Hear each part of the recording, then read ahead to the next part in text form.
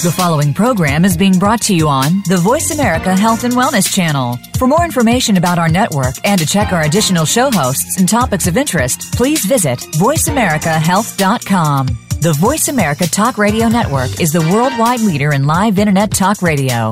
Visit voiceamerica.com. The views and ideas expressed on the following program are strictly those of the host or guests and do not necessarily reflect the views and ideas held by the Voice America Talk Radio Network, its staff, and management.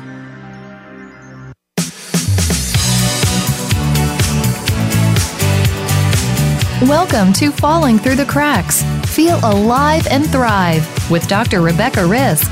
Do you ever feel that even though nothing seems seriously wrong and you pass all the medical tests, that you still feel that your health, pain, and fatigue are completely out of control? It doesn't have to be that way. Listen to the tips and suggestions given on our program today and take back control of your health. Now, here is Dr. Rebecca Risk. Hi everybody, welcome to Falling Through the Cracks. I'm your host, Dr. Rebecca Risk, and today we're speaking with Nora Gedgaudas. She is an experienced nutritional consultant, speaker, and educator, and she is a widely recognized expert on what is popularly referred to as the paleo diet. She is the author of the international best-selling book, Primal Body, Primal Mind, Beyond the Paleo Diet for Total Health and a Longer Life. Nora, welcome to the show. Oh, thank you, Rebecca. It's such a pleasure to be here. So what made you decide to write this book? Well, you know, it's actually it can be a long story. I guess I'm going to try to abbreviate it somewhat for you. But a number of years ago, I was working in I was actually supervising a neurofeedback clinic in Eugene, Oregon, and I had just arrived there, and there was a young man that I was working with that who had been diagnosed with ADHD and Tourette's and whatever else have you, and he'd been coming to the clinic for some time prior to my arrival, and had really been struggling with his progress. And mind you, we tend to get really great results with all kinds of things doing neurofeedback, but this kid was really struggling, and one day he walked in, and his head was sort of hanging down, and this was an 11-year-old kid, and I thought he was one of the most thoughtful and sweet young men I'd ever met. So he was really special to me. So seeing him down and out just really grabbed me, and I asked him. I said, hey, what's going on? You look really down. He said, well, he said, I was ticking on the way over here, in the car, and it was driving my mom nuts, and then she blew up at me, and now I feel bad, and she feels bad, and I'm like, whoa, you feel bad. I said, what's going on with you? I said, are you angry, upset, you feel guilty, what's going on? He says, well, I feel guilty, he said. Now, this is an 11-year-old male, right? He said, I can't possibly know what it's like for her to have a son like me. And she can't know what it's like for me either. And we walked into the room, and he slumped into the chair and kind of kicked the wall, and he says, I hate this ADHD. I hate all this stuff. I hate the ticking. And I'm thinking, okay, something's really wrong with this picture, because this kid really wants to be helped. And so I said, kid, sit tight. I'm going to go and talk to your mom for a minute. So I went into the waiting room, sat down with mom, and I said, how are things going? And she burst into tears and said, I don't know. I just, it feels like 2 steps forward, 1 step back, and I just don't know anymore. And we're running out of sessions. We can't afford to go on. And suddenly this light bulb went off in my head. And, I'd spent quite a number of years, as a nutritionist and had sort of, arrived at this sort of new understanding that I have. And I thought, okay, I'm going to put that hat on for a second. And I said, talk to me about what he eats. And the kid was, he'd grab a piece of toast in the morning. He liked to snack on chips and whatever. He doesn't eat, he doesn't eat much protein. He doesn't eat much this or that. He really, he likes his carbs. It's like, okay. So I gave her my elevator version homily, if I do indeed have one. And she kind of looked at me and said, wow, that's a big change, for him. she said, I don't know, that would be a lot. And I said, well, in 2 weeks we're going to know something. And I said, I think this is something important to rule out. And she said, okay, the whole family will do it. We'll just all do it together and support him, etc. And I said, okay, that sounds awesome. 1 week later, we had a normal kid. 1 week later, we had a kid who wasn't ticking anymore. 1 week later, we had a kid who was way calmer. Now, he was having cravings for carbs like crazy, and so I talked to my boss about, what do you say about, me making an adjustment to a more hypoglycemic protocol. He said, absolutely do it, whatever. So I did that, and he leveled out, and we talked about making sure he got more fat and all that. And anyway, my boss came into my room, and he closed the door, and he said, I want you to do what you did with that kid with every single patient that comes into this office. I'm like, okay. And so, and he was adamant about it. He wanted that to be a part of what happened in his clinic. And so, and I was seeing, 10 to 12 clients a day, every day, 5 days a week, lucky to get a 15-minute break for lunch kind of a thing. And so people are filing in, and I'm trying to have this conversation with them, and most of them were fairly interested, but, I start glazing over because it's just too much to take in. And it was quite frustrating, and it was hard for me to do the work that I did. So I went home over the weekend, and in an inspired moment or in a fit of frustration or some combination there, I sat down in front of what was, a typewriter, and I began typing out an article, and it was like a 10-page article, kind of trying to cover some of the basics. And I started printing that off and handing it out to people. And then I'd think, oh, but I forgot this, and I really need to add that, and what about this? And then some of my patients or clients were medical practitioners, were doctors and nurses and things like that, and they'd say, well, this is very interesting, but where do you get this information? It's like, shit, I have to start, excuse my French, I have to start putting, some references. I have to start, providing references for where I'm getting all of this. So I started adding that. And it began to mushroom. And over about, it eventually mushroomed into about a 100-page manuscript that I was running to Kinko's and copying off and getting spiral bound and handing out to clients. And eventually, it kind of stayed there for a little while. And then my learning didn't stop. I began to connect some new dots, and I came to some new realizations and was sort of gobsmacked with some things. And I thought, it's time for me to redo this thing, and I need to do it right. I think I just need to put it all in one place and somehow publish it. And that's, I spent, better part of a year rewriting it and adding new material and finding illustrations, etc. And I initially self-published it in 2009, and that just as a thing to do. I had no marketing aspirations. I had no delusions of grandeur with it. I was just wanted to put my ideas in something that could be handed out. Ultimately, it just went kind of viral, and I was eventually, a couple of years later, I was being invited to speak at UCLA, invited to speak at all these universities in Australia. It was like crazy what happened with that self-published book. And eventually I got approached by a publisher that said, we love this book and we'd like to do it upright. And I, at that point, had quite a bit of new material. I had lamented not adding, to the other book, some new studies that had just come out, etc. So I jumped at the chance to do it, and I'm really glad I did, because there were a lot of problems with the self-published version. So Nora, what were you, with the diet changes that you were making for people, what do you see as a main thing that most people need to do to get the same results that boy had? Well, right. So much, of course, I have, so much depends on the individual. A lot depends, but there is a core sort of foundational approach that I take to things. I look at diet and health from an evolutionary, or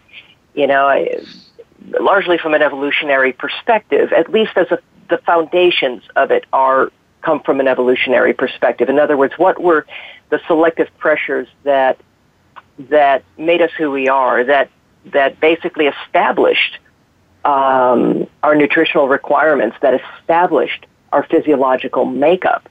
And I don't see that as the end piece. I see that as the beginning.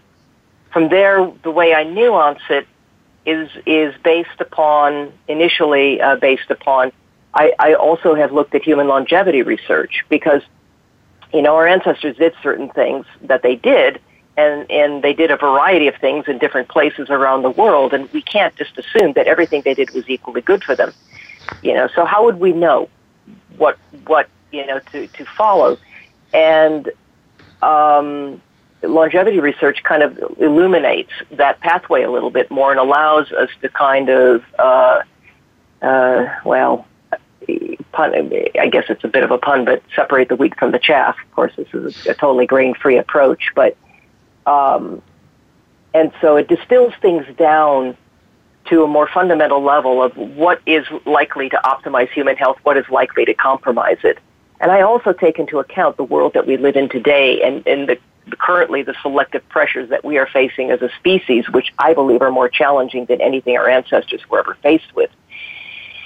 And so when I distill all that down, I have one particular foundational approach, but then when I meet with individuals, we try to figure out what the individual needs of a person are, to figure out how to nuance that. But that's all nuance.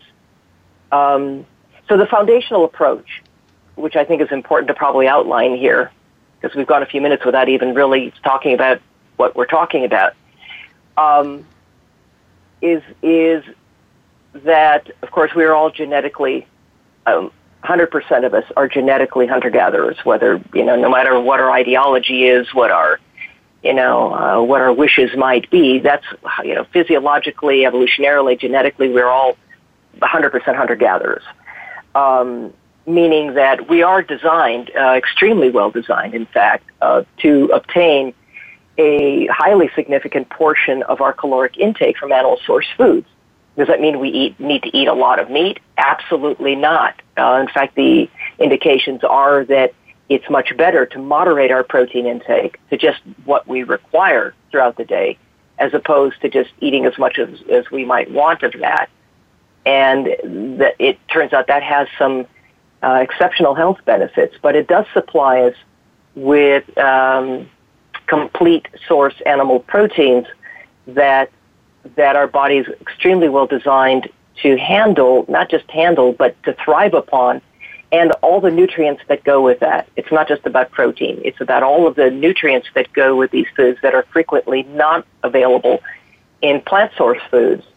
And it also appeals to our unique digestive system, which is hydrochloric acid based, meaning that when we ingest protein, our body, complete protein, our body, it stimulates the production of hydrochloric acid and also intrinsic factor, which we need to absorb B12, and sets quite a large range of things in motion.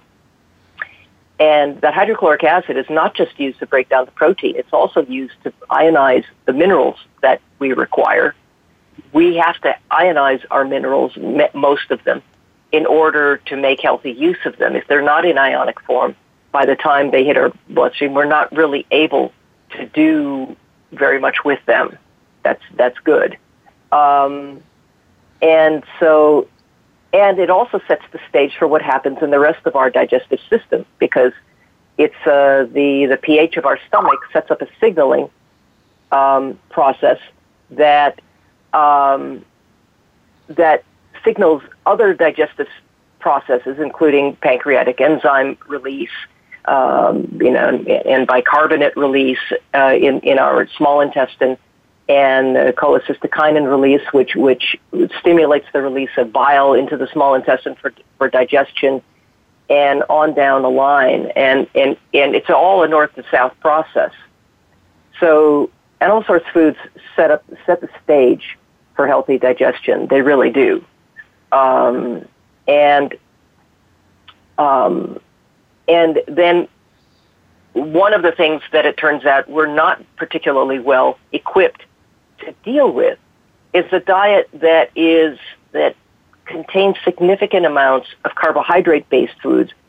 When I say carbohydrate-based foods, I'm talking about utilizable carbohydrates. I'm talking about sugar and starch that in the wild, as we were working to survive and in our natural environments, throughout the better part of the year, there wasn't a lot of that sort of thing available to us, and we certainly would have eaten whatever was available. But we had a preferential tendency to seek out the meat and the fat, especially, of extremely large herbivores. And so fat actually would have dominated our diet as calories for the better part of our evolutionary history. We have to remember that the world wasn't as it is now. We became human by surviving disasters, climatic and all other forms of natural changes that challenged us and at times probably made it extremely hard to procure food in any meaningful quantity.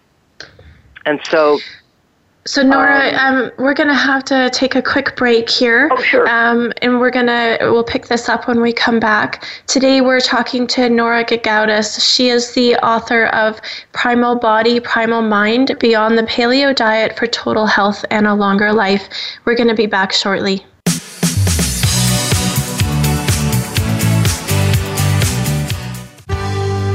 Your life, your health, your network. You're listening to Voice America Health and Wellness. The largest syndicated alternative health talk program has come to the Voice America Network. The Dr. Bob Martin Show is the program that will answer your health questions and help you to heal your own body of many different ailments. Each week, you'll hear the answers that Dr. Bob gives to his callers that help them to be their own doctor most of the time. We'll also discuss developments on the healthcare front and what you need to do to keep your body in top form. The Dr. Bob Martin Show airs Wednesday mornings at 9 a.m. Eastern, 6 a.m. Pacific on Voice America Health and Wellness. We are bombarded with information daily about happy life strategies, beauty products, and business success ideas.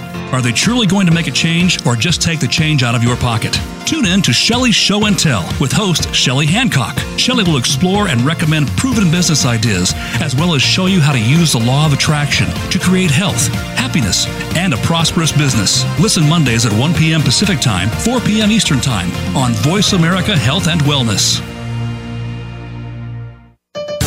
Your life, your health, your network. You're listening to Voice America Health and Wellness.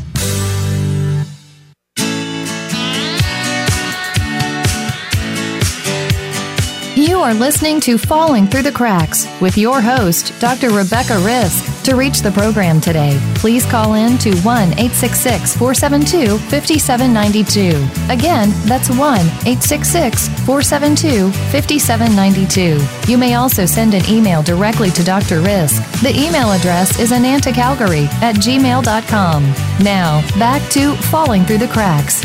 Feel alive and thrive. Hi, everybody. Welcome back to Falling Through the Cracks. I'm your host, Dr. Rebecca Risk, and today we're speaking with Nora Gedgaudas. She's the author of Primal Body, Primal Mind, Beyond the Paleo Diet for Total Health and a Longer Life. So, Nora, can you tell us, you told that story about the boy who, he was craving carbs, and you just made these changes, and of course he continued to crave carbs, but I know in the paleo diet, grains and gluten especially are a big deal. And can you just explain what's going on there and why that is such a big deal for people? Yeah, absolutely. Well, basically, for 2.6 million years, as hunter-gatherers, we consumed a diet that was primarily made up of animal source foods and a few assorted plant foods as regionally or seasonally available.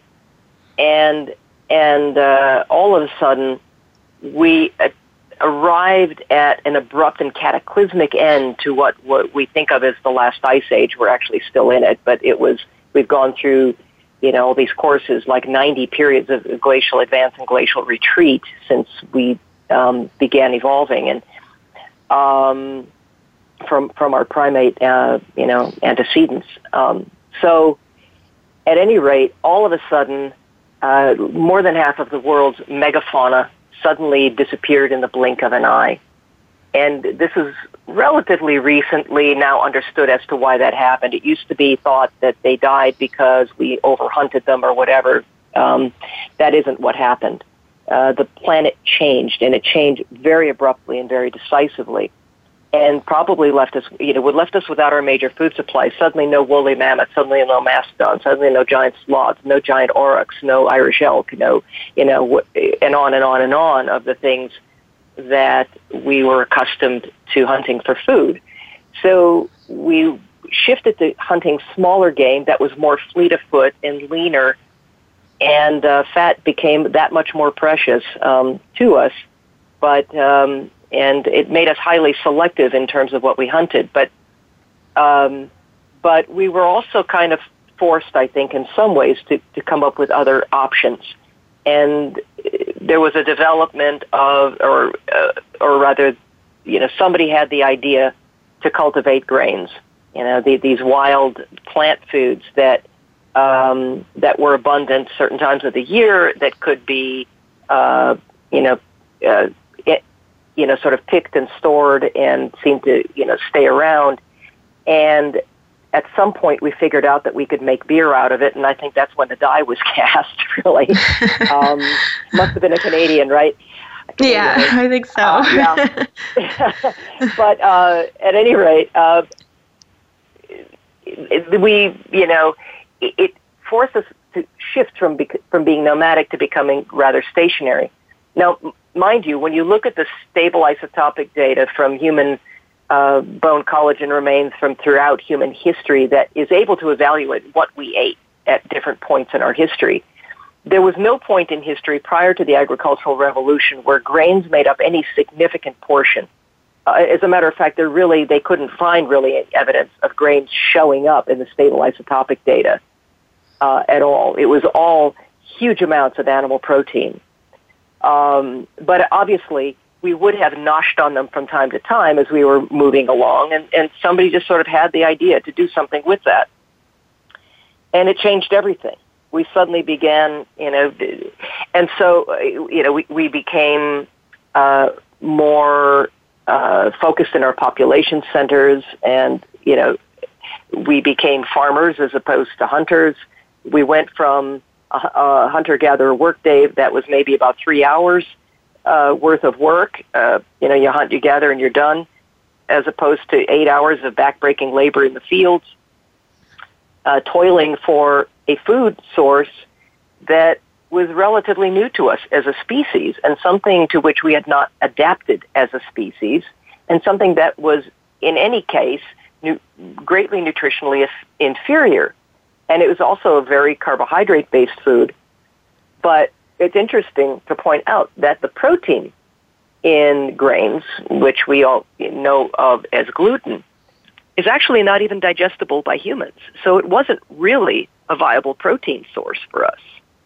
It was a source of calories. It was something that could keep us alive. And I think that the insulin generated by all of that probably led to a fairly rapid population growth, because the body sees an opportunity to reproduce it sees an opportunity to reproduce too when there's a lot of protein, but insulin sort of supercharges that. And so we're living in one place, and suddenly human population growth sort of explodes.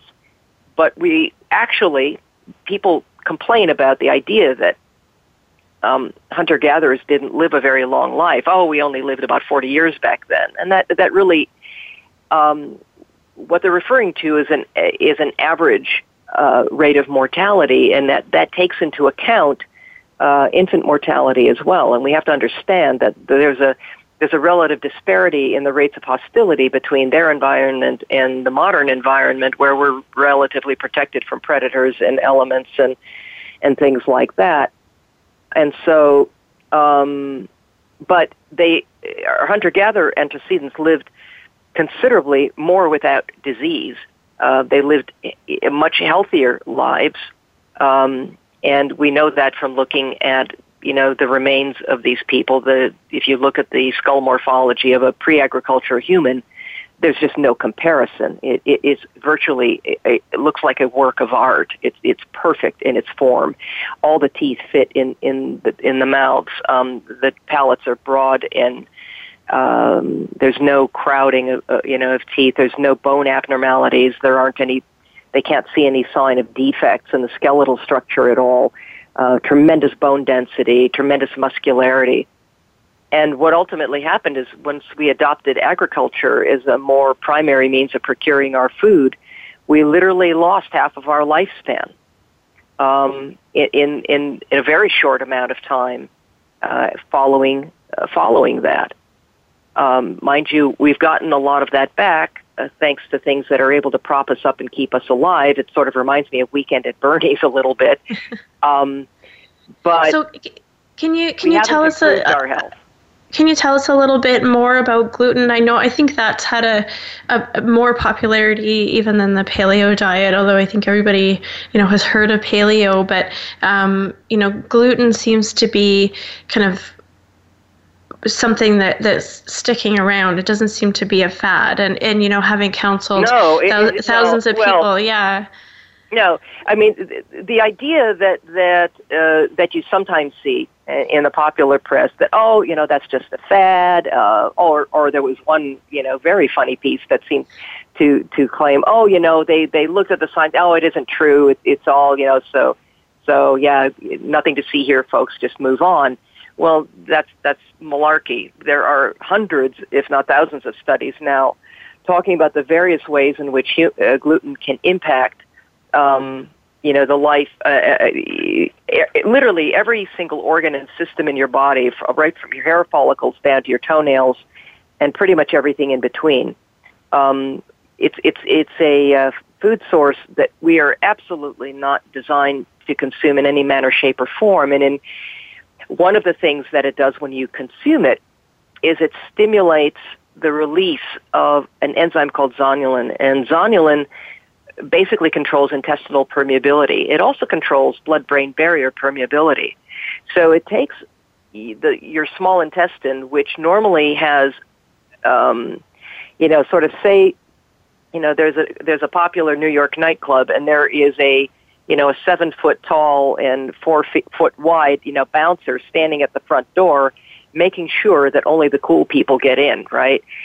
That's sort of what happens in your small intestine. It's highly selectively permeable. It only allows certain things through that belong there. What happens with when zonulin hits your small intestinal wall is that it's kind of like it almost knocks the whole wall down, and it allows whatever to get in. And suddenly the party isn't cool anymore, is it? And so these things are then these frequently not fully digested proteins and things like that manage to get down there, because very few people digest very well, are able to hit your bloodstream, and your immune system sees them and doesn't recognize them as something that belongs. And it signals an alarm that sets up an inflammatory reaction, causes aspects of your immune system to tag that thing as an unwelcome invader, and it becomes an immune reaction. Now, not everybody has an immunologic reactivity to gluten. That's true. 12% of what goes on in gluten immune reactivity, though, is celiac disease, but the vast majority of what goes on with gluten immune reactivity is non-celiac gluten immune reactivity. And they're all equally serious. They are all equally life-threatening, and all have the equal potential to generate, autoimmune conditions and things like that. But you don't have to have gluten immune reactivity in order for what I'm describing to occur.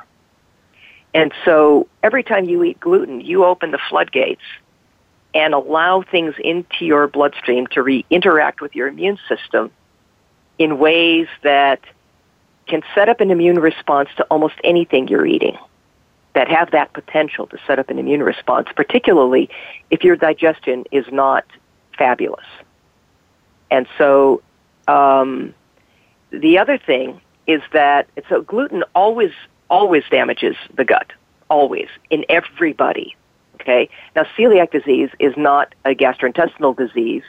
In fact, celiac disease has in recent years been more broadly understood by researchers as probably 7 out of 10 times more directly affecting the brain and nervous system than the gut.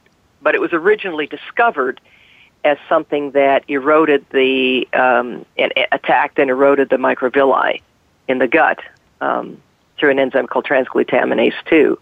But there's transglutaminase 3, transglutaminase 6. There are all these other transglutaminase enzymes that as a result of gluten can impact adversely in an autoimmune fashion almost any tissue in your body. Now, gluten isn't responsible for every single autoimmune disease.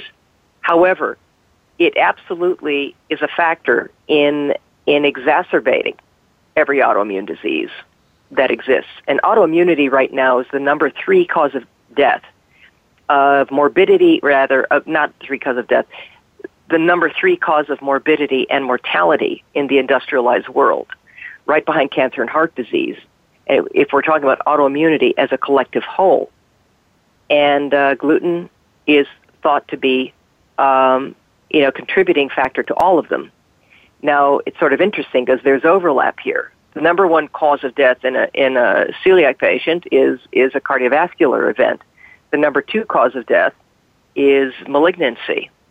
So there's crossover, and these effects, can't necessarily be neatly teased out and separated.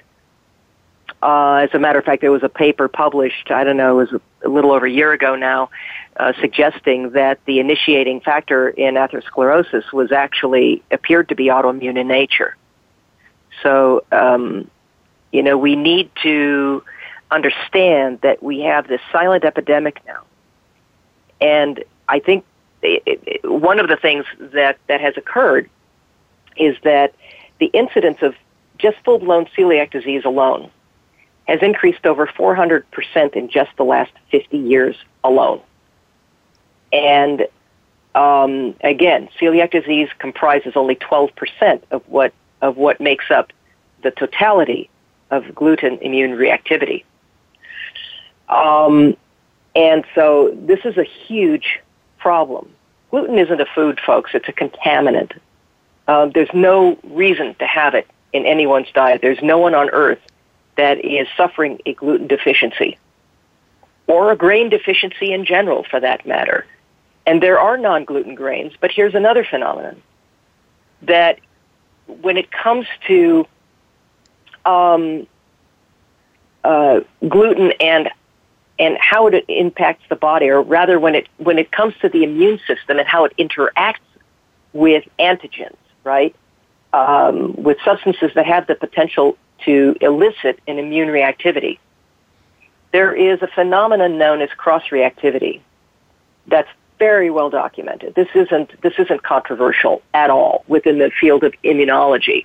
It's controversial occasionally in the popular press and on certain blogs and things, but it really isn't controversial in the field of immunology. And what that means is that there are other foods that contain molecules that are either molecularly very similar to gluten, or and it does really amount to molecular mimicry. It amounts to amino acid sequences that are similar to the amino acid sequences found in the gluten molecule.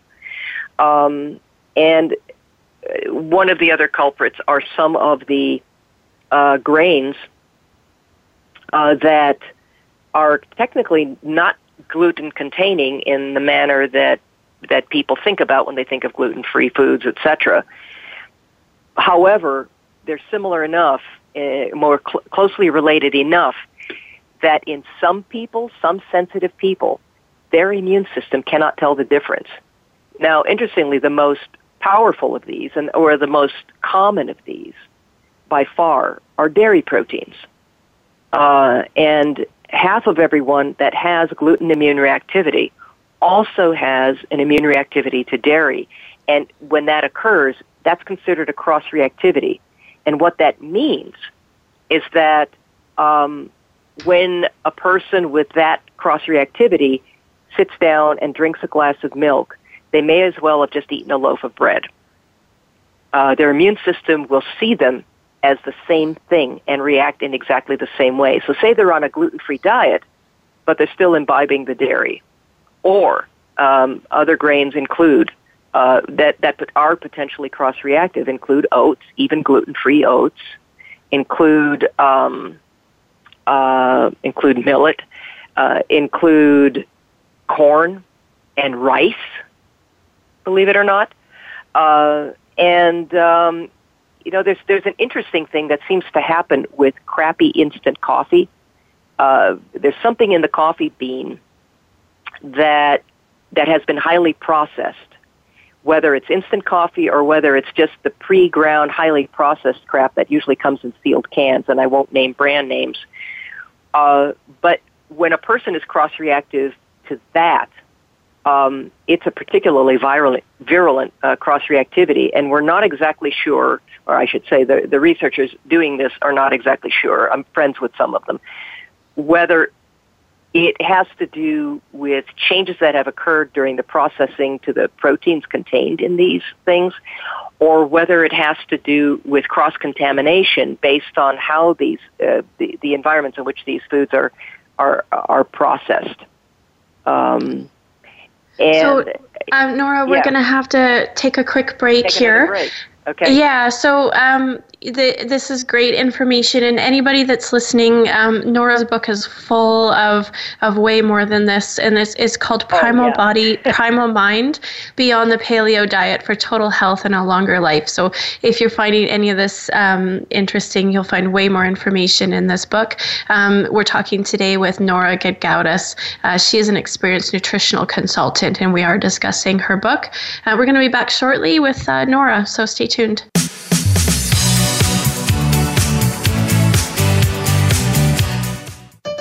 Opinions, options, answers. You're listening to Voice America Health and Wellness.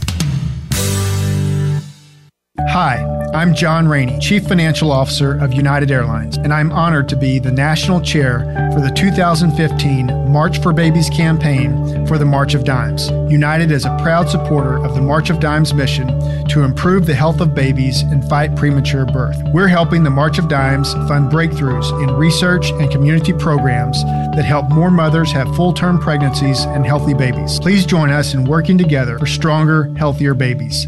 Visit marchofdimes.org. Frankly Speaking About Cancer is a program designed to empower survivors and their caregivers to deal with the social and emotional challenges of cancer.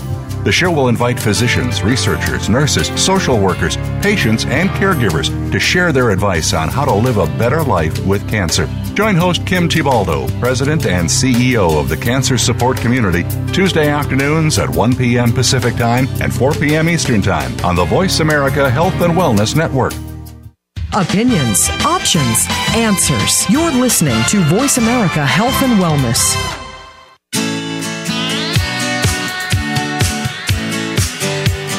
You are listening to Falling Through the Cracks with your host, Dr. Rebecca Risk. To reach the program today, please call in to 1-866-472-5792. Again, that's 1-866-472-5792. You may also send an email directly to Dr. Risk. The email address is anantacalgary@gmail.com. Now, back to Falling Through the Cracks. Feel alive and thrive. Hi everybody, welcome back to Falling Through the Cracks. I'm your host, Dr. Rebecca Risk. Today we're speaking with Nora Gedgaudas. She is the author of Primal Body, Primal Mind, Beyond the Paleo Diet for Total Health and a Longer Life. So Nora, we talked before the break about gluten and gluten sensitivity and celiac.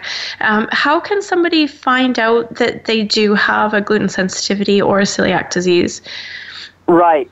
So there's only really, I talk to a lot of people that say, oh, yeah, I tested for that, and they said I don't have it.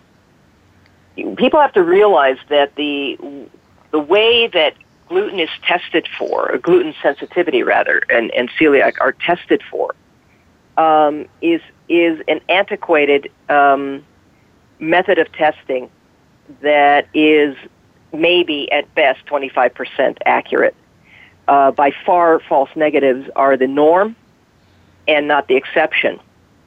And you have to there are at least 9 different proteomes of gluten that are commonly known to elicit immune response in people. And what labs routinely test for is just one, which is alpha-gliadin. And the other thing is that we have a variety of immunoglobulins. We have IgA, IgG, etc. immunoglobulins. We have others as well, but IgA and IgG are the primary ones when it comes to identifying immune reactivity. The only one for which is ever tested with is IgA. And it's very common for people to be depleted in IgA. If you've been under a lot of stress, of course, I don't know anybody like that, but if you've been under a lot of stress or you're depleted in some way, your IgA levels may be in the toilet. And if you don't have any of that immunoglobulin to react with, then and say, for instance, you don't necessarily have a reactivity to alpha-gliadin, but you react like crazy to omega-gliadin, or you are just, your immune system lights up like a Christmas tree when it's exposed to wheat germ agglutinin or to gluteomorphin or to protonorphin, etc., then you're basically going to be in the dark with the answers that come to you. You'll get a negative, and it'll tell you you're fine when you're not fine. There's only one lab on Earth that actually bothers to look at all 9 proteomes, which is 8 more than anybody bothers to test for, and also looks at IgA and IgG and immune reactivity. And to those proteomes, in addition to looking at whether or not you are generating activity with transglutaminase enzymes, which can imply specific tissues that gluten may be targeting and damaging currently. It looks at that. And all of this is, the quality control is such that everything is tested within tests within 1 to 2 standards of deviation of sensitivity. In other words, most labs, maybe have 6 or 7 or 10, degrees of standards of deviation of sensitivity that allow a lot more things to fall through the cracks. Very little falls through the cracks with Cyrex. They are the most accurate, the most comprehensive. They're at least a decade ahead of everybody else. And a lot of their testing is highly proprietary. And so it's the only lab I recommend. I think almost any other form of gluten testing is quite literally a waste of time, including intestinal biopsies, as a determinant of whether you have gluten problems or celiac disease even. Because celiac disease most often affects the brain and nervous system and not the gut. Only some percentage of the time does it affect the gut. So, well, that's one of the comments that you hear a lot from people where, they eliminate gluten and their gut doesn't change, but they'll have more energy and their brain fog is gone and their joint pain is gone, and they feel better overall. They're sleeping better. Yes. But, well, there are other things that could be happening with them, but yeah, absolutely. There's nothing but good things that can happen to anybody that eliminates grains and gluten from their diet. There's no reason to have them. We're not genetically adapted to them. They're immunologically basically, a liability for us, more than they are a benefit. And yes, they contain some nutrients. Most of those nutrients are bound up in phytates and fiber and things like that through which our body cannot access, because we can't digest them properly. And there isn't a single nutrient present in grains that is not present in animal source foods and in much higher levels and in more bioavailable levels, and in other foods as well, like various fibrous vegetables and greens. If you were to look at my dinner plate, for instance, you would see an absence of any kind of sugar or starch. You would see maybe 2 to 3 ounces of protein from some manner of animal source food, or possibly uncontaminated fish, which is harder and harder to find. And you would see more vegetables on my plate than anything else. But vegetables have almost negligible caloric contribution. The majority of the calories actually are coming from fat, from both the animal source foods on my plate and from, to other things that I add to it. There may be some avocado, there may be olive oil on the greens. I tend to cook my foods in things like tallow or things like duck fat, or sometimes there's a cultured ghee that is totally protein-free, made by Pure Indian Foods. Best ghee on the planet. It's called cultured ghee, and it's one particular type of ghee that they carry that actually has been certified protein-free. So it's literally the only dairy product that I consume. I don't do butter because it contains too many milk solids that I can cross-react to. And I'll use coconut oil, which is, perfectly legit. It's actually a great oil to cook with. It's very stable, provides some good medium chain fats that are great for your immune function and other things. So I think this might be a good place. Oil. I think this might be a good place to talk about, especially in your first story, you said with that boy that you had increased his fats. And I think this is something important to bring awareness to, that a lot of people are actually afraid of fats because of that low-fat fad that went through our society. Can you explain how important those are? Yeah, it's been nearly a century of misinformation. And a lot of it was driven by the interests of the sugar industry, and that has actually recently come out in the press, where documents were discovered in which there was a whole campaign by the sugar industry to make fat look like it was, when they were trying to figure out what was causing cardiovascular disease. Dr. Paul Dudley White, who wrote the very first textbook on cardiology, on cardiovascular disease, rather, he knew that fat wasn't the problem. He believed sugar was the problem. But there were political forces and lobbyists in place that wanted to suppress what was coming out about cardiovascular disease, which is a modern-day phenomenon, okay? Modern-day phenomenon. If you graduated medical school in 1910, you never heard of anything, called, cardiovascular disease. In 1911, the first 4 papers on the subject were published in the Journal of the American Medical Association as some odd outlying weird thing that was popping up here and there. By 1950, it was the leading cause of death. Did we suddenly start eating lots of fat and cholesterol? We'd been eating fat and cholesterol for 2.6 million years, and now it's catching up with us. It was the introduction of you have to realize we went from a diet that was mostly a fat-based diet in terms of caloric intake to one that suddenly became dominated by carbohydrates for the first time in human history, and generating tidal waves of insulin to which we have very little defense. And when you produce tidal waves of insulin all the time, you're bound to generate insulin resistance. And insulin resistance is what leads to metabolic diseases, is what leads to obesity, and what leads to, is a contributory cause of things like diabetes and heart disease and cancer, for that matter.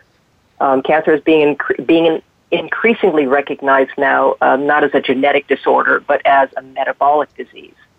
And there is a paradigm shift occurring now in some circles in medicine that are beginning to recognize that and are having much better success treating cancer when they approach it from that, more simplified perspective. So fat is not the problem. It never was. Naturally occurring fat from animals that have been fed a diet that is natural to them. And by that, I mean 100% grass-fed and finished foods, 100%, pastured meats, chicken, pork, whatever, as opposed to animals that have been raised in feedlots. And unfortunately, 97% of the meat that's consumed today comes from these horrifying, operations called, confined animal feedlot operations, and they are polluting, they are detrimental to the environment, and I have nothing to do with any kind of meat that comes from that type of production. And unfortunately, it's 97% of the meat production. None of that changes, folks, until, we demand something different. This planet was blackened by ruminant animals that thundered across the landscape for tens of millions of years before we ever came along, and the planet did just fine. And as a matter of fact, where natural systems are, where the raising of ruminant animals for food is adopted as a more natural systems approach, there is no loss of habitat for other animals the way there is for agricultural endeavors or feedlot endeavors. The whole feedlot industry depends on the agricultural industry to sustain itself. And a lot of what animals are fed are genetically modified feeds, and they're shot full of hormones and antibiotics, and they're filled themselves with stress hormones from the horrible lives that they lead, and we get to ingest that. That kind of meat is not food. The health of the meat you eat depends upon the health of the animal that meat came from. Now, you can get as many omega-3s per gram in a piece of grass-fed meat, right? The omega-3s that feed your brain, that are actually in part what differentiate us from every other species, because it's that essential fatty acid that dominates the composition of our brain, whereas it's omega-6 that dominates the brains of primates.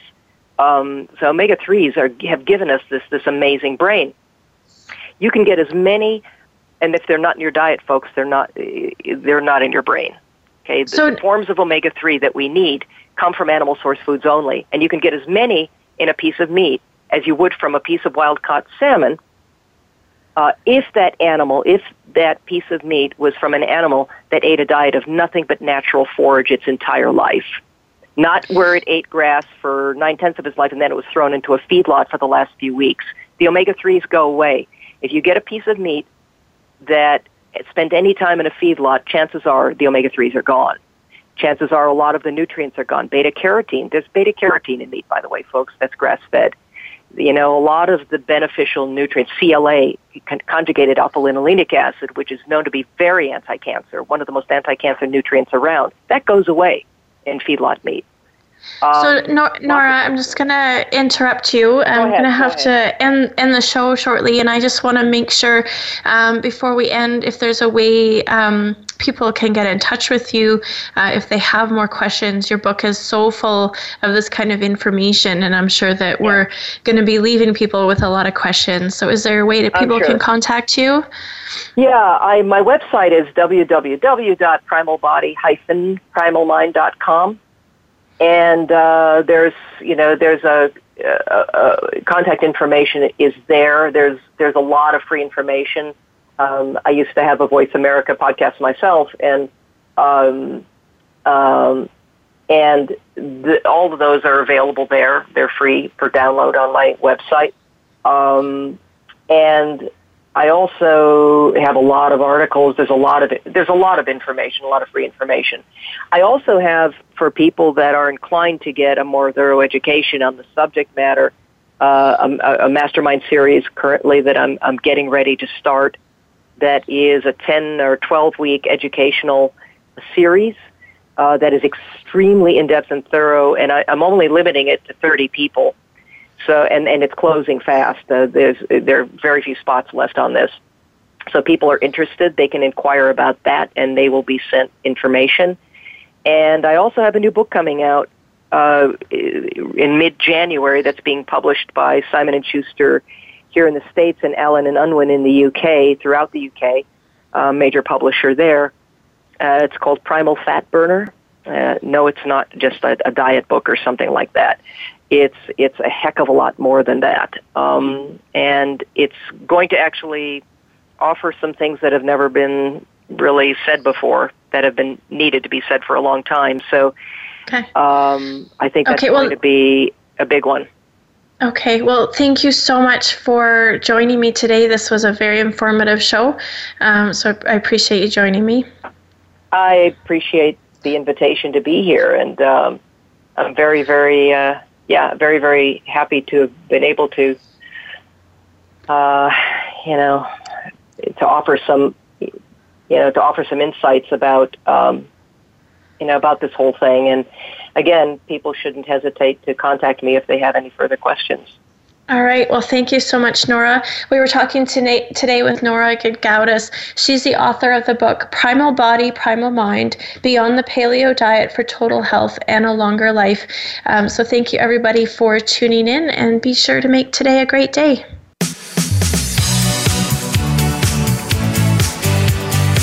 Thank you for tuning in to this week's edition of Falling Through the Cracks. Feel alive and thrive. Please join Dr. Rebecca Risk again next Monday at noon Eastern Time and 9 a.m. Pacific Time on the Voice America Health and Wellness Channel. We'll talk more next week.